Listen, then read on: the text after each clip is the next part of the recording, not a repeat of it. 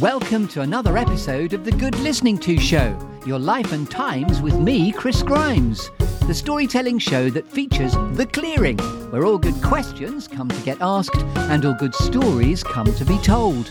And where all my guests have two things in common. They're all creative individuals and all with an interesting story to tell. There are some lovely storytelling metaphors, a clearing, a tree, a juicy storytelling exercise called 5, 4, 3, 2, 1, some alchemy, some gold, a cheeky bit of Shakespeare and a cake. So it's all to play for. So yes, welcome to the Good Listening To Show, your life and times with me, Chris Grimes. Are you sitting comfortably? Then we shall begin.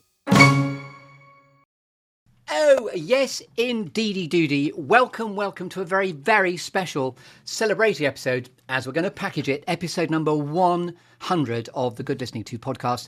And I've been saving a space for this lovely man, if he'd say yes. And of course he's going to say yes, because this is the leader of the YesTribe. He's my first tribal leader within the Good Listening To clearing. This is Dave Cornthwaite, who is an epic adventurer, explorer, and a man who is after my own heart. He says yes a lot, and doors with lubricated hinges open if you say yes more in life. Dave Cornthwaite from Big Sky Hideaway as well, which we'll get onto. I bid you very welcome.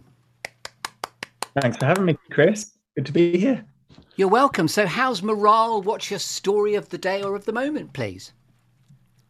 Morale's interesting. It's up and down at the moment. We're still in a young space, the Big Sky Hideaway in Lincolnshire, and COVID led to my wife and I finding a little small holding and creating a little camping and glamping site, Chris, as you know, because you were here last year. I was there. And a story of the day, really, at the moment, we're just deciding where to put new compost toilets and build a smaller paddock for our boy alpacas before they start flirting with their mums. So yes. lots of posts in the ground and mesh stapling. Not my favorite thing, but must be done. The mesh stapling keeps a flirting alpaca at bay is a new catchphrase, I think. Yeah, I think there's a t-shirt in that. And you do Dave t-shirts as well. Please do tell us about those too as we go through. Yeah, I mean, I'm wondering whether to continue doing that just because the world doesn't need more stuff, let alone mine. So, I've been pretty busy over the last few years, Chris, as you know, and learning how to make paddocks and compost toilets is just the latest in the in the climbing of the ladder. And by the way, it is an extraordinary small holding you have made. I was there close to the beginning, but about 6-7 months ago, I followed a post on LinkedIn, on Facebook rather, trying to find somewhere to camp, and then suddenly up came your camping site, Big Sky Hideaway in Boston in Lincolnshire, and then there was the Yes bus in the background, which is obviously yours. And we had this slightly weird conversation where I hadn't quite made the connection, having asked you a few weeks before, are you anything to do with the chap who, because that's a bit extraordinary, there's your Yes bus, and you went, it's me. And I nearly dropped my phone because there was suddenly an extraordinary sort of conspiracy of the universe to go, oh, it's the same person. So yeah. Then we came to camp and we stayed in one of your glorious contraptions. It is a very exciting and eclectic sort of mix of equipment you have. There's an American school bus. So just riff on what's there and what you're curating and creating. Yeah, I guess the basic idea is just to encourage people to spend more time outside and at the same time handily have a little business so we can pay off the enormous debt that we went into to have this place. And that means, offering all kinds of different levels of comfort. Some people need a mattress to sleep on. Fair enough. I'm one of them now. Some people just like swinging in a hammock. So we've got a hammock village, 2 land pods with their own double beds in. We've got a converted American school bus, which we found on the set of a Hollywood movie, and the Yes bus, a double decker, which yes. The proceeds of which support SayYesMore, which I'm sure we'll talk about later, but as a social enterprise I run to help people get outside. So on top of that, we've got alpacas and tree planting, and we plant our own food and chickens roaming around. It's pretty cool. And you've got your own podcast as well, Self-Propelled. You've done some epic adventures in how you've said yes to the world. When I opened up your website, by the way, I just love the sort of main quote, which is begin. If ever you're caught between two decisions, always go for the one which makes for the best story.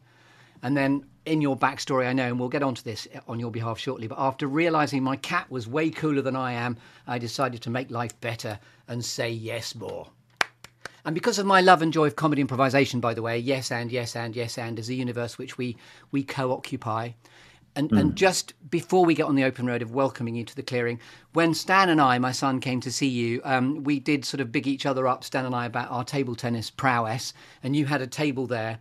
And I do remember saying that I'll get to kiss your flip-flops when I've gone down. But actually, if I could just get this officially on record, whose flip-flops were being kissed by the end of the match?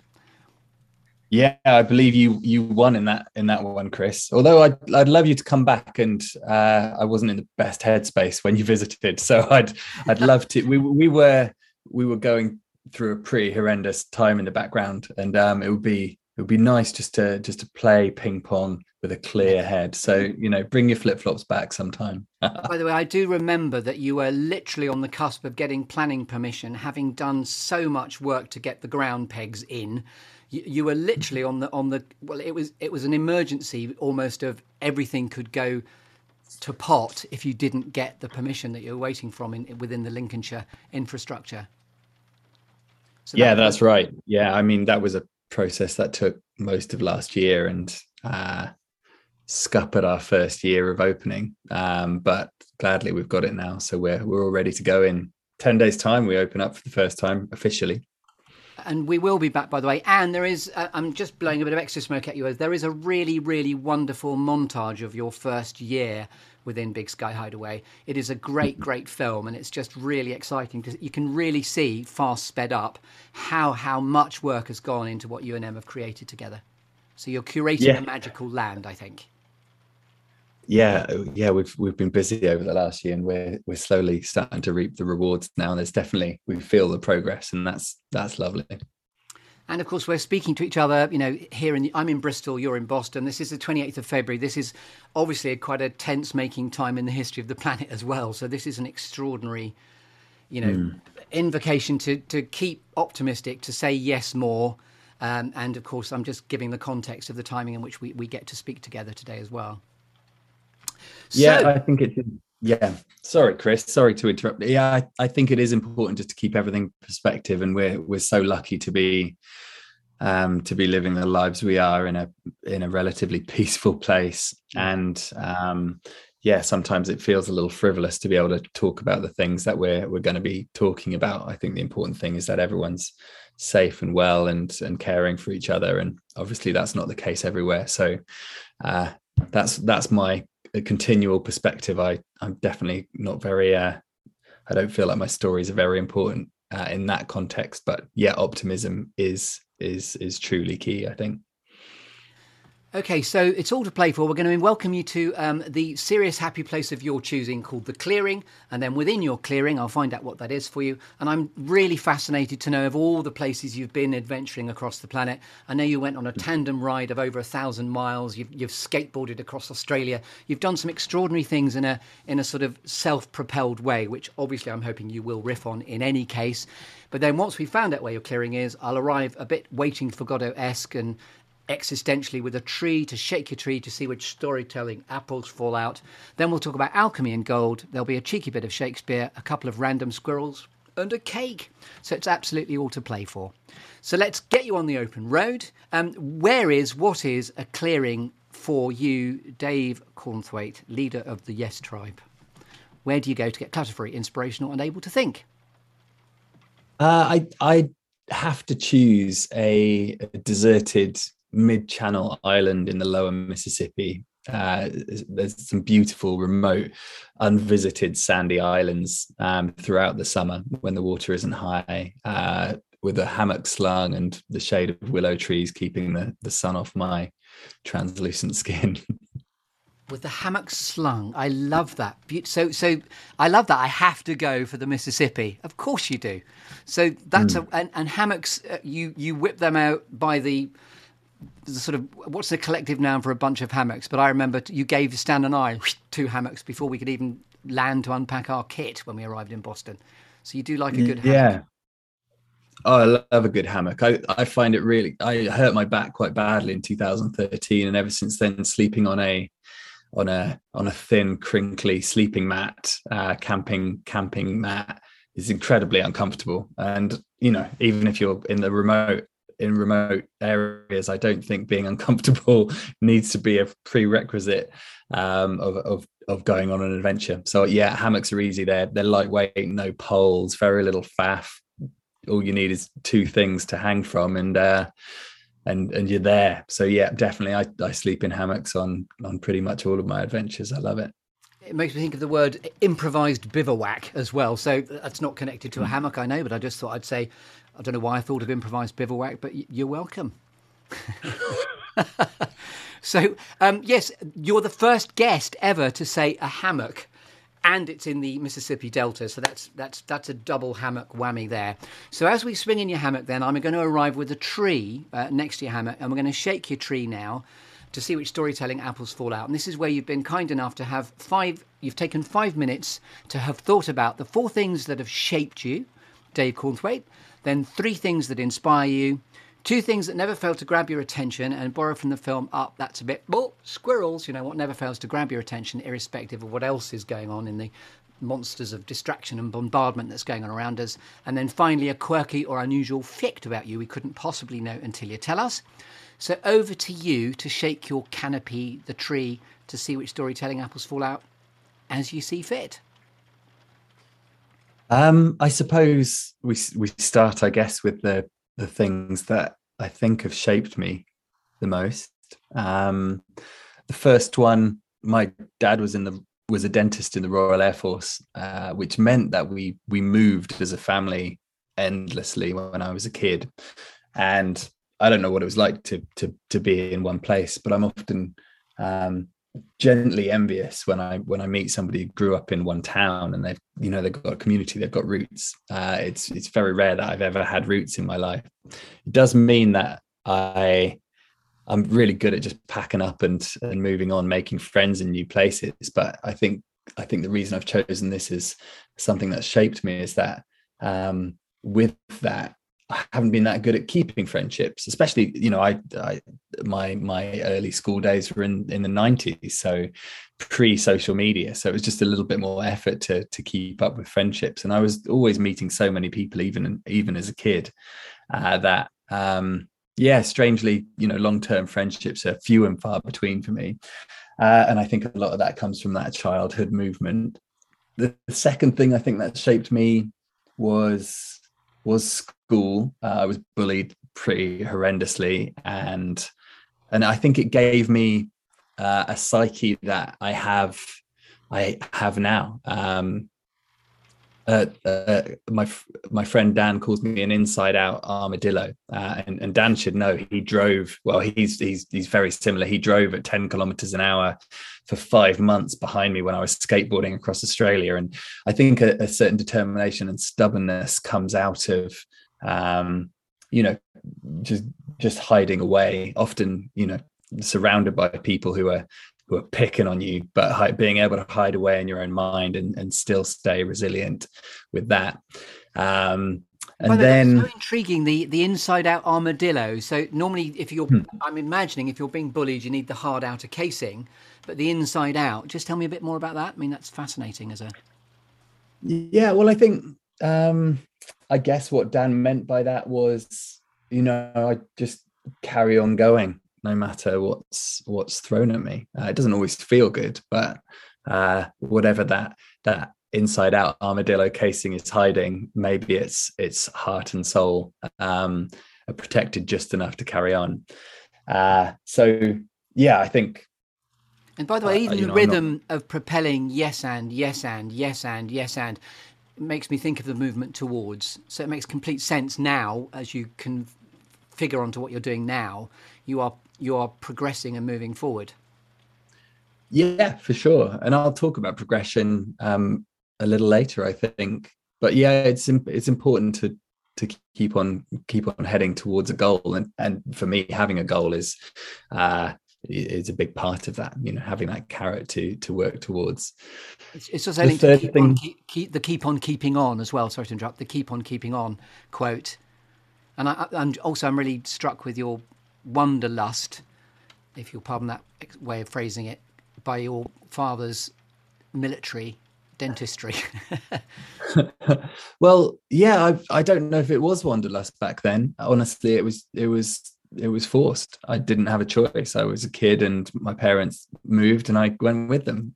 So I think you develop certain skill sets depending on your childhood situation, and being able to just settle in somewhere new, and that being very normal. And having not been in a place for too long to, I suppose, miss it. And It didn't that take me irony long of to your dig it. father being a dentist metaphorically pulling your roots, even though you didn't want that to happen.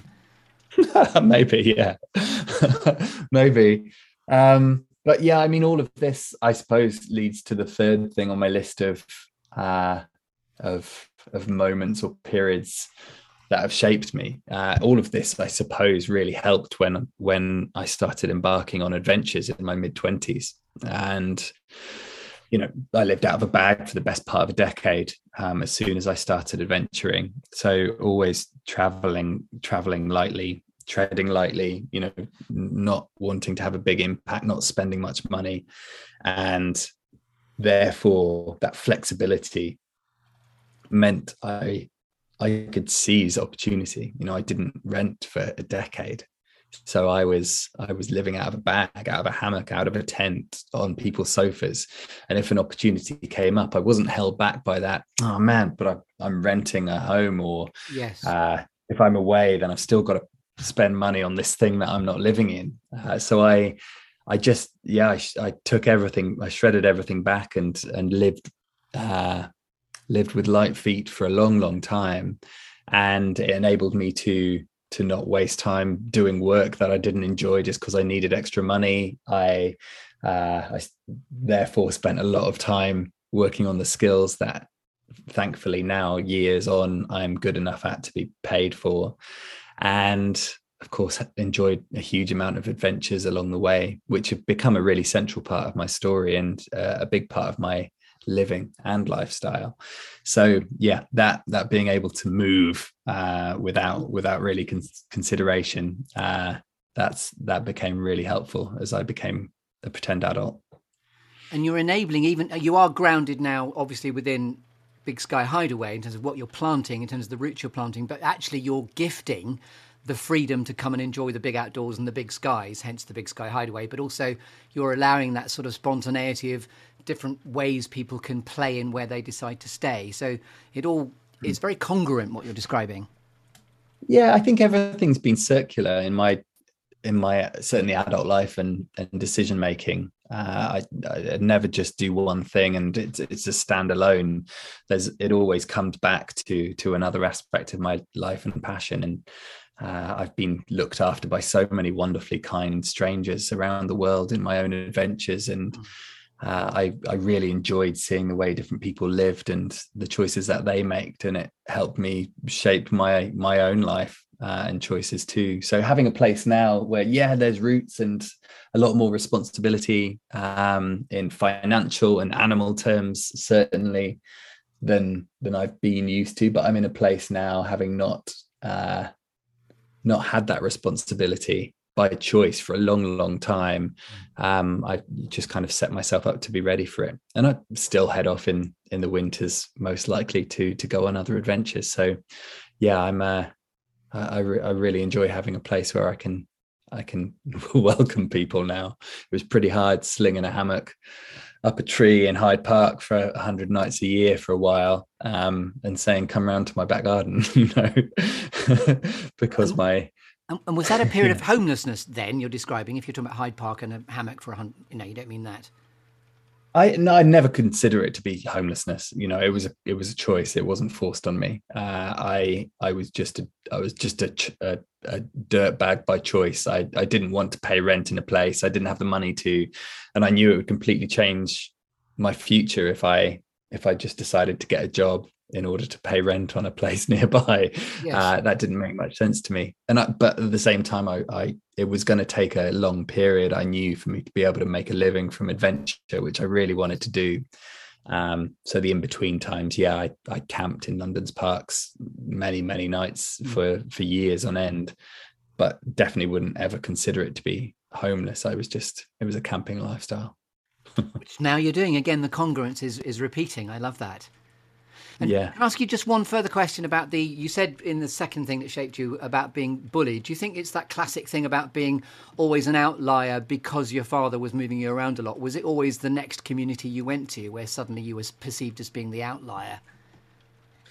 Yeah, there may have been an aspect to that for sure. I think turning up at a place where friendship groups were already formed Yes. And then not finding it that easy to break into them. Yeah, I'm sure that was part of it. But I think, kids are all learning. Kids can be really cruel without meaning to be. They're just trying something new and they're trying to fit in too. And sometimes bullying just comes out of that. I completely get that. There was no kind of evil in my childhood, but I was definitely in a place for a few years in my secondary school where being alive wasn't fun, and I considered the worst alternative,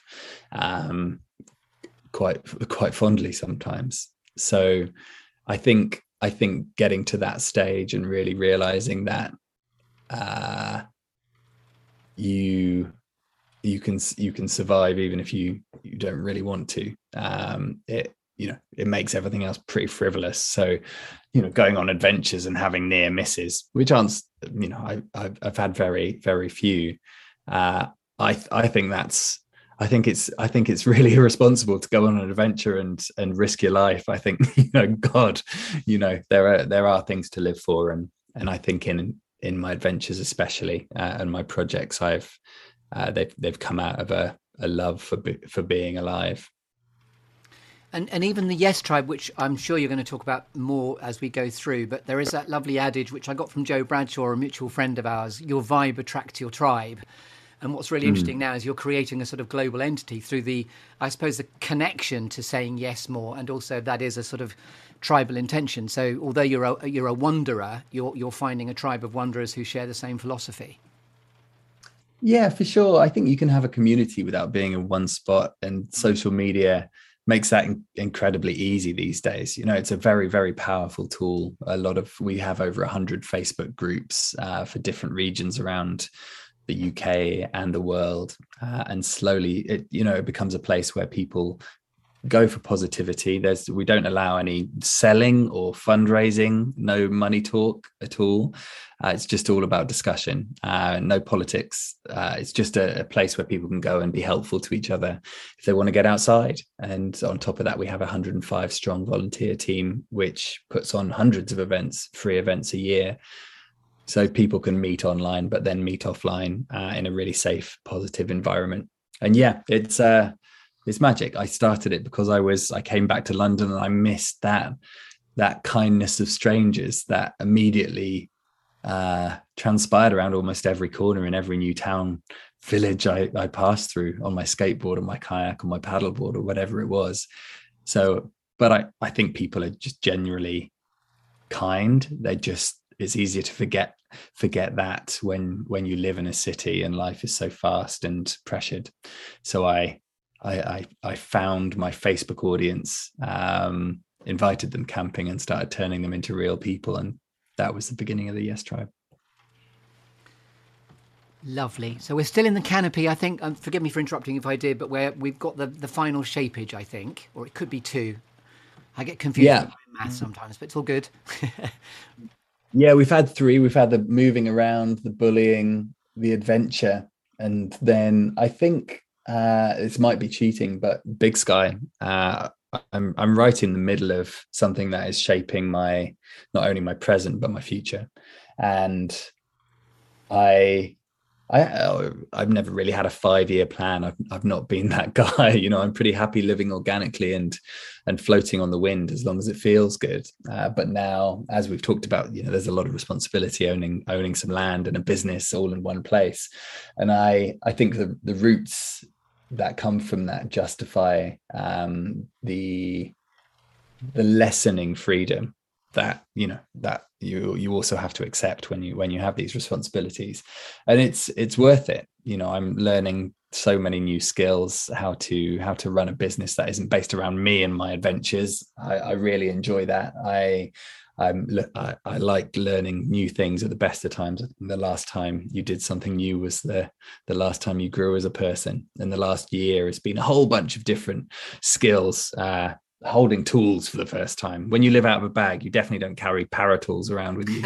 They're bloody heavy. So for the first time, I'm learning how to build stuff, and it's a slow process, but I like it. It's iterative. By the way, the power of delegation, I'm sure your tribe and the vibe of the tribe will certainly allow you to delegate as you go off to sort of storytell and wonder about the story to bring people back to the story. So it's bringing people back to a clearing, if you like, which is also the metaphor of what we're discussing here. Your clearing is now Boston, but it's still an energetic space that you can go away from and come back, and it'll still keep appearing as a clearing. Yeah, absolutely. I think, the work that Ems and I are doing now, in a few months' time, come the end of this camping season in September, October, it will be in a position where we know the place well, we know how it works, and even if we both need to go away, then we'll be able to find somebody else just to come in and slot in and keep it going. That's a nice position to be in. But I really dig that behind the scenes foundation laying.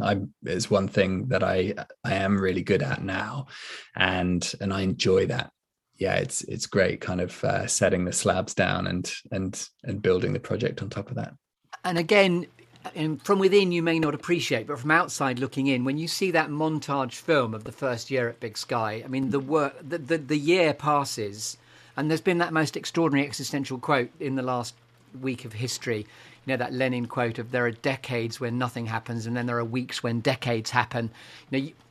That's a parallel, but your montage is a testament to your great work and industry over the last year in putting down roots. I mean, you're literally putting things into the ground, and your hands are in the dirt, and the alpacas are there, and the fence posts are in, but it still has a freedom to it.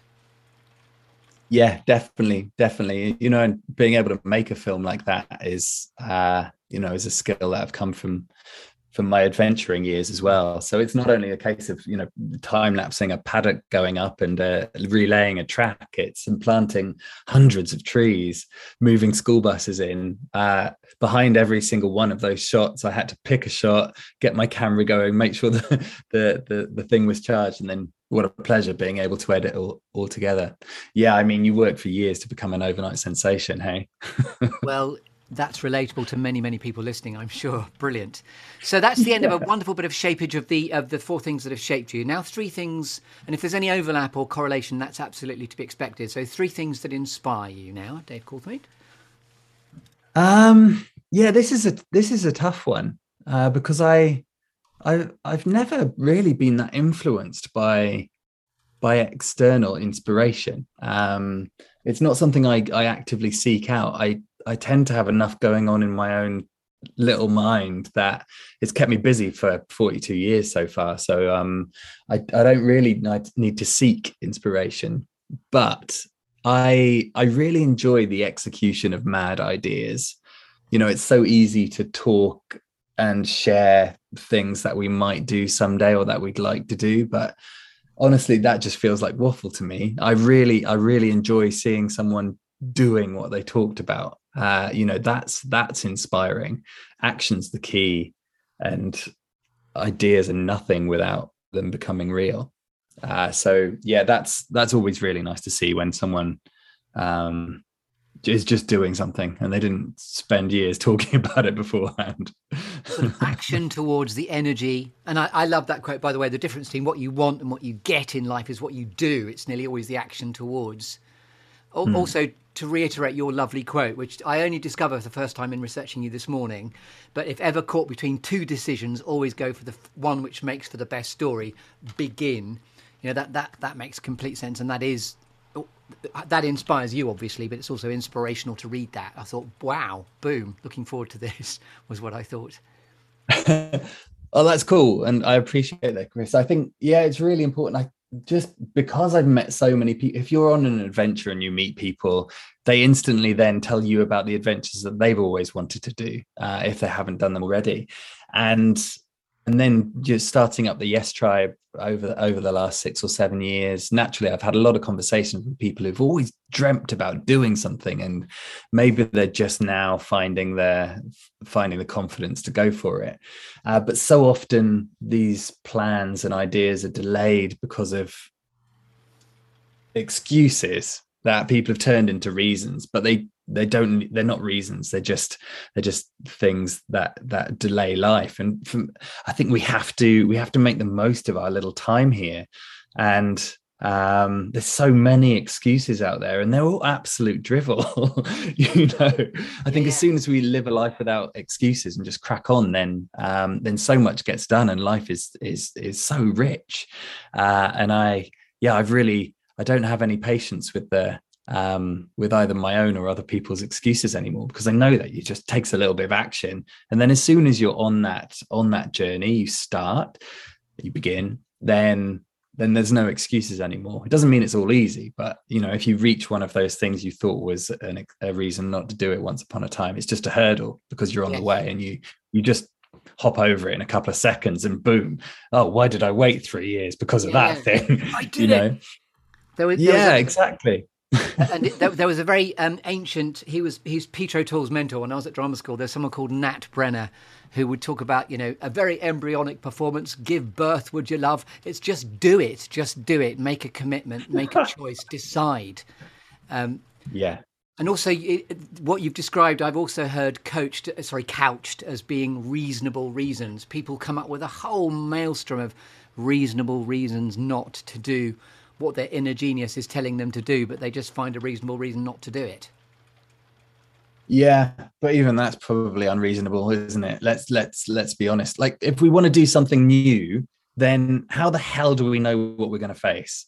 Simply, we're going to go and do that new thing because we want to be a different person, because we want to evolve a little bit. Yes. So holding yourself back with yesterday's excuses doesn't make much sense to me anymore. And I think just being a perennial doer, since I was 25, I wasn't always like this. I was a lazy excuse maker, sagging in my huge sofa-sized beanbags with a 10-hour-a-day PlayStation habit and absolutely nothing to me whatsoever. And after a while, I just, I didn't want to be inspired by anyone else. I just wanted to at least inspire myself, And I think when you start doing stuff, it becomes a habit. And as long as you positive or negative habits continue. So I just thought, let's make a positive habit of just doing stuff and not talking about it, at least until it's done. You've made me think, there is a bit of Shakespeare coming up, but you've made me think of "To thine own self be true." I love that. Thank you.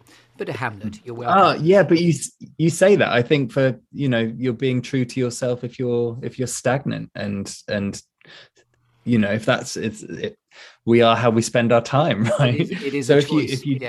If that becomes perpetual, then maybe that's not too healthy either. We are so the sum let's of our crack on. Yes, we are the sum of our choices. Boom. Okay, so do you want to do any more inspiration, or it's all coming from within, and what inspires you is the quality to get stuff done? Chris, you asked me to think of 3 things that inspired me, and I have indeed found 3. The second one is a good storyteller. I love writing. I've written a few books, but it's been a long time since I've had the headspace to sit down. Mostly because I just, I don't really like dwelling on my past. Even if a few days of my 42 years have been interesting enough to talk about, but I feel like I've archived so many stories in my head that I'd like to write them down, or at least make a big film about them or something. So listening to someone tell a story beautifully gets me in the mood for writing, and I really like that feeling. Both listening to the story, being inspired, and starting to write things down as a result. I recently listened to an audio book by Dave Grohl, the lead of the Foo Fighters, but also, of course, Dave was the drummer in Nirvana, and has had an amazing past. And my God, the man can tell a story. If you want to be inspired, you don't need to like music. You don't, even if you've never heard a Foo Fighters or Nirvana song, listen to the way he tells a story, and I promise you'll be inspired. So, yep, a good storyteller, unbeatable. And then the final thing that inspires me, at the same time as drives me on, is progress. We talked about it, touched on it earlier, and I love seeing something in a developed stage that needed a lot of work to get there.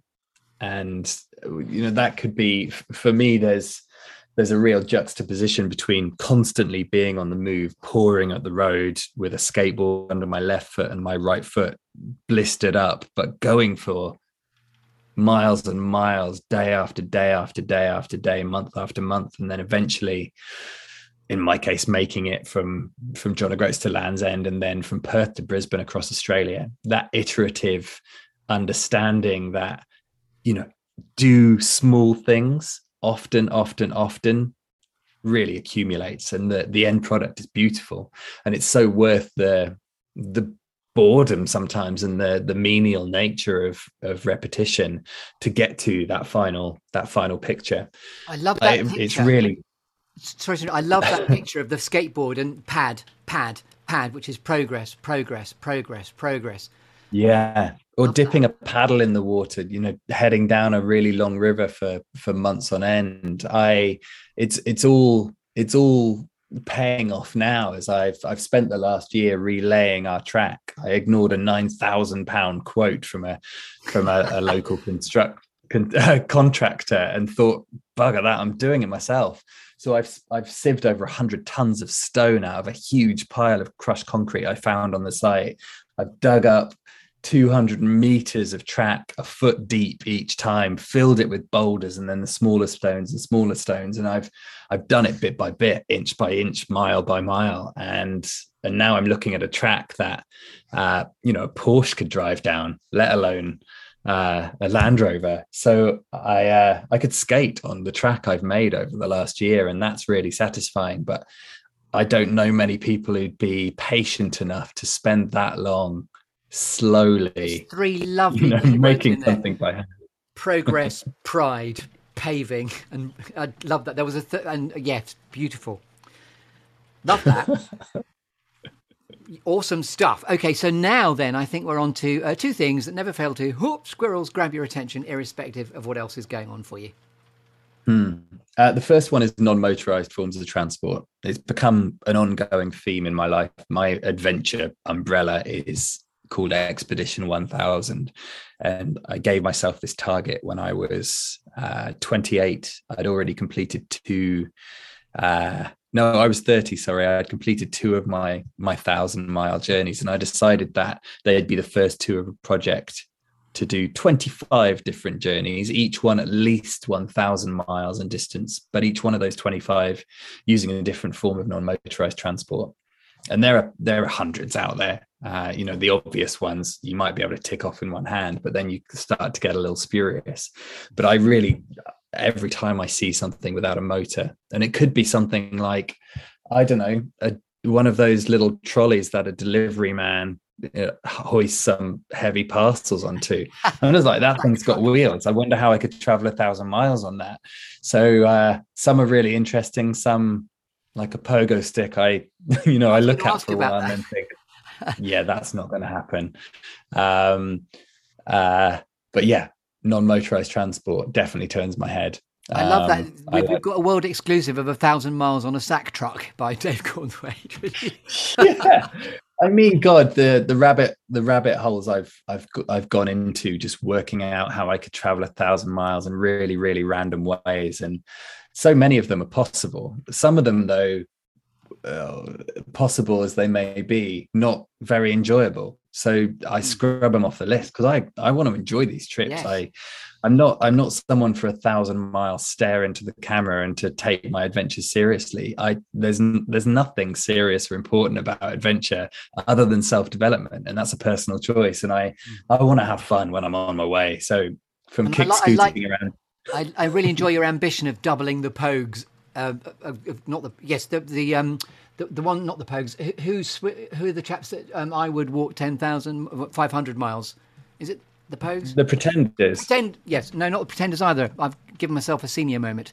Who are the boys that I would walk 500 miles and? They're Proclaimers. Thank you for It was one that. of them, wasn't it? There was a P word that eluded me. Senior moment there. Thank you. I don't think I'd even doubled them because their song is all about I would or could walk 1,000 miles. They're never promising to do it. So they're just chatting and they're never going to get round to it, probably because they're too busy singing the same words again and again. Quite great observation. Love that. And think we now could be onto a quirky or unusual fact about you. And you've been giving us these by the bucket load anyway, but a quirky or unusual fact about you, we couldn't know until you tell us. This is a weird one. I think there's millions really, but I don't know. I don't know what's that interesting. I was at 14. I was European champion at Tetris on the Game Boy. Let that hang there. That'll do. I mean, that's pretty geeky, isn't it? That's not something you chat about. But I absolutely loved Tetris on the Game Boy when that came out. My God, I played a lot, and I loved you used to link up, and I literally went to a hall in Germany where you had to link up. I don't know, it was like a meter or 2 meter cable from Game Boy to Game Boy, brick to brick, and you battle it out in a speed Tetris round with some kid from Cologne. And I took home the trophy. I love that. And wind forward X number of years later, there you are sifting one. Did you say 1,000? You can't have said 1,000 tons, but a serious tonnage of rubble and concrete. Tetris, building blocks. It's all there. Yeah, everything's a building block. You just need to know where to put it. You are Mr. Quotes Akimbo. You should be writing this stuff down. This is great. You're recording it? Of course. Listen back, people. There's Quotes Akimbo and the world exclusive 1,000 miles on a sack truck. So, we've shaken your tree, and I'm curating a journey, by the way, that's about 50 minutes long. So forgive me if I get a slight lick on. But now we're going to move away from the tree, but stay in the clearing. And we're going to talk about alchemy and gold now. So when you're at purpose and in flow, Dave Cornthwaite, what are you happiest doing in what you reveal to the world? Working hard towards a creative end. I'm a projecteer. I think ideas are worthless unless they're turned into reality. And luckily, I'm list driven, so I have an endless list of ideas which grows every single day. It's longer at the end of every day than it was at the beginning, even if I tick a few off. And that's my flow. I start making an idea real, and it has to be so. And then finally, I'm going to award you with a cake for gracing us with your presence here in the Good Listening to Clearing for episode 100. Do you like cake, Dave Cornthwaite? Yeah, I do. I enjoy the occasional cake. So you can choose a cake of choice, going for any particular flavour or... Oh, wow. I think Christmas cake, fruit cake embezzled with booze, layered with marzipan. I know you probably want to put a cherry on this, but I'll have a cherry too. I love cherries too. Well, in a Christmas cake, you can have glacé cherry. That's all good. Whatever you want, frankly. Love that. So you said emblazoned. There was a lovely E word about your cake there. Emblazoned in whatever you said. Embezzled, which was that was what was lovely. That was really creative. So here we are with an embezzled Christmas cake. Don't know where you nicked it, but here we go. You're now going to put a cherry on the cake. Thank you for the segue. Where this is a favourite inspirational quote that's always given you succour and pulled you towards your future. What notes, help or advice might you proffer to a younger version of yourself, Dave? And then finally, inspired by Shakespeare and all the world's stage and all the bit of women really players, legacy, and how well all is said and done you'd most like to be remembered. I've never really been one to live by quotes. I think they're just a few words just can't sum up the potential of life. And, I see people saying they heard a quote and it changed their life, and I struggle to believe it, honestly. But I think there's some beautiful ones out there that might fit the occasional moment. First of all, the best advice I've ever been given was by my friend Sean Conway, and he said, always be nice to anyone who has access to your toothbrush, which I think is just genius. And you could take that on many layers, even the most simple, and it just makes a lot of sense. And I think things should make sense. My favorite quotes, there's a lot of very cool ones out there. I've written down a couple. Saint Augustine said, "My feelings lie in my memories," which for me, I think all we are is memories, really.